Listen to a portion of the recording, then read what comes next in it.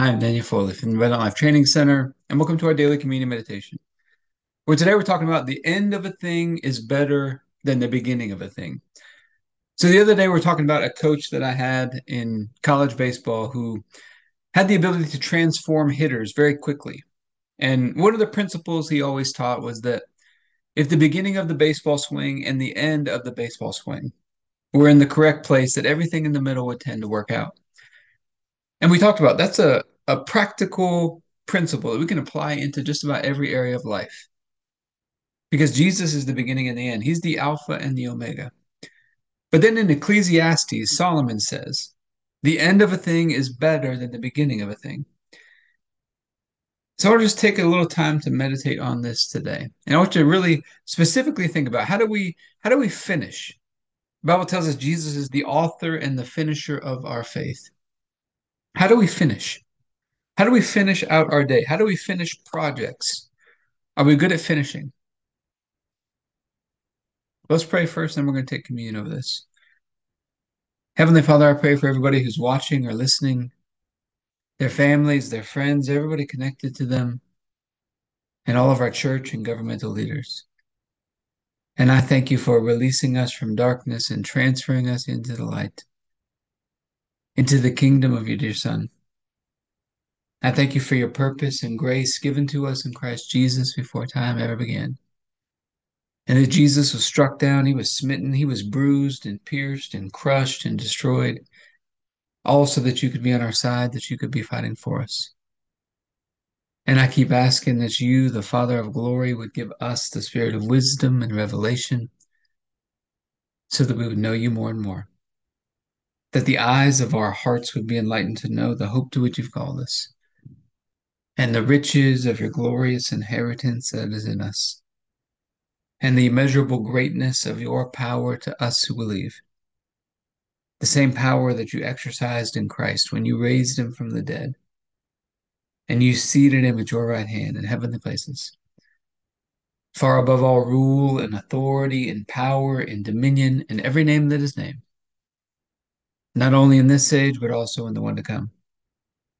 And you put all things under his feet and made him to be the head of the body, the fullness of him who fills all in all. And Father, I ask you to bless us and to make your face shine upon us. Let us find grace and favor in your eyes. Expand our borders and our territory. Expand our capacity to receive everything you've given us in Christ and to let it flow through us that we do good and are a blessing to people all over the world. Send us opportunities to do good and be a blessing today. And help us make the most of those opportunities. Keep your hand on us and help us do today what's right and best in your eyes. And do it with peace and joy and confidence in you. And we ask you to stretch out your hand to heal and do signs and wonders and keep us from evil and pain. Through the mighty name of Jesus. Amen. Say, Father, we're asking for your help. Help us to understand how the end is better. Help us to become people who are great at following through, great at finishing, because Jesus, you are the author and the finisher of our faith. And we think in the night Jesus was betrayed, he took the bread and said, "This is my body broken for you. Do this in remembrance of me." God, you laid upon Jesus the punishment that we deserved. And by his stripes we've been healed. He was crushed and destroyed by you, smitten by you, so that we could be right and holy and perfect in your sight, all through his one sacrifice. And you raised him up from the dead. You seated him at your right hand. And you raised us up together with him and made us sit together with him. And we get this opportunity today to remember our union with you through the sacrifice of Jesus.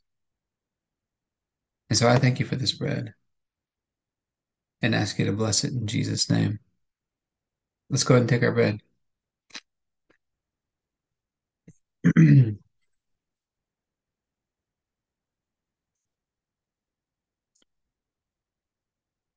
Then after supper, Jesus took the cup.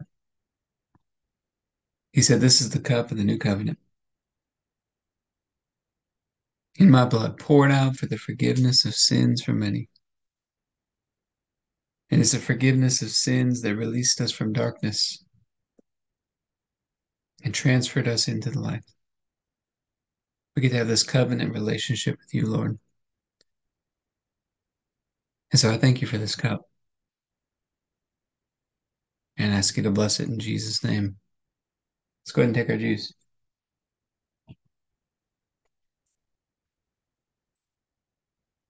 All right, let's talk about some practical application into our health and fitness today. So, the other day we talked about, I think it's important that we have two plans. You got to have a plan B. What are you going to do on those days where you don't have the energy? Maybe you're pressed on time. Maybe it's just not convenient. You don't feel like it. What are you going to do for your workouts on those days? Having a plan in place. Maybe you don't have your normal equipment. Maybe you can do body weight exercises. Maybe you can do some bands. Maybe you can do something different than you normally do.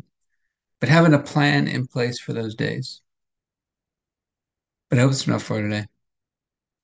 If you'd like to be a part of what we're doing in the Abundant Life Blueprint, you can go to the AbundantLifeTrainingCenter.com.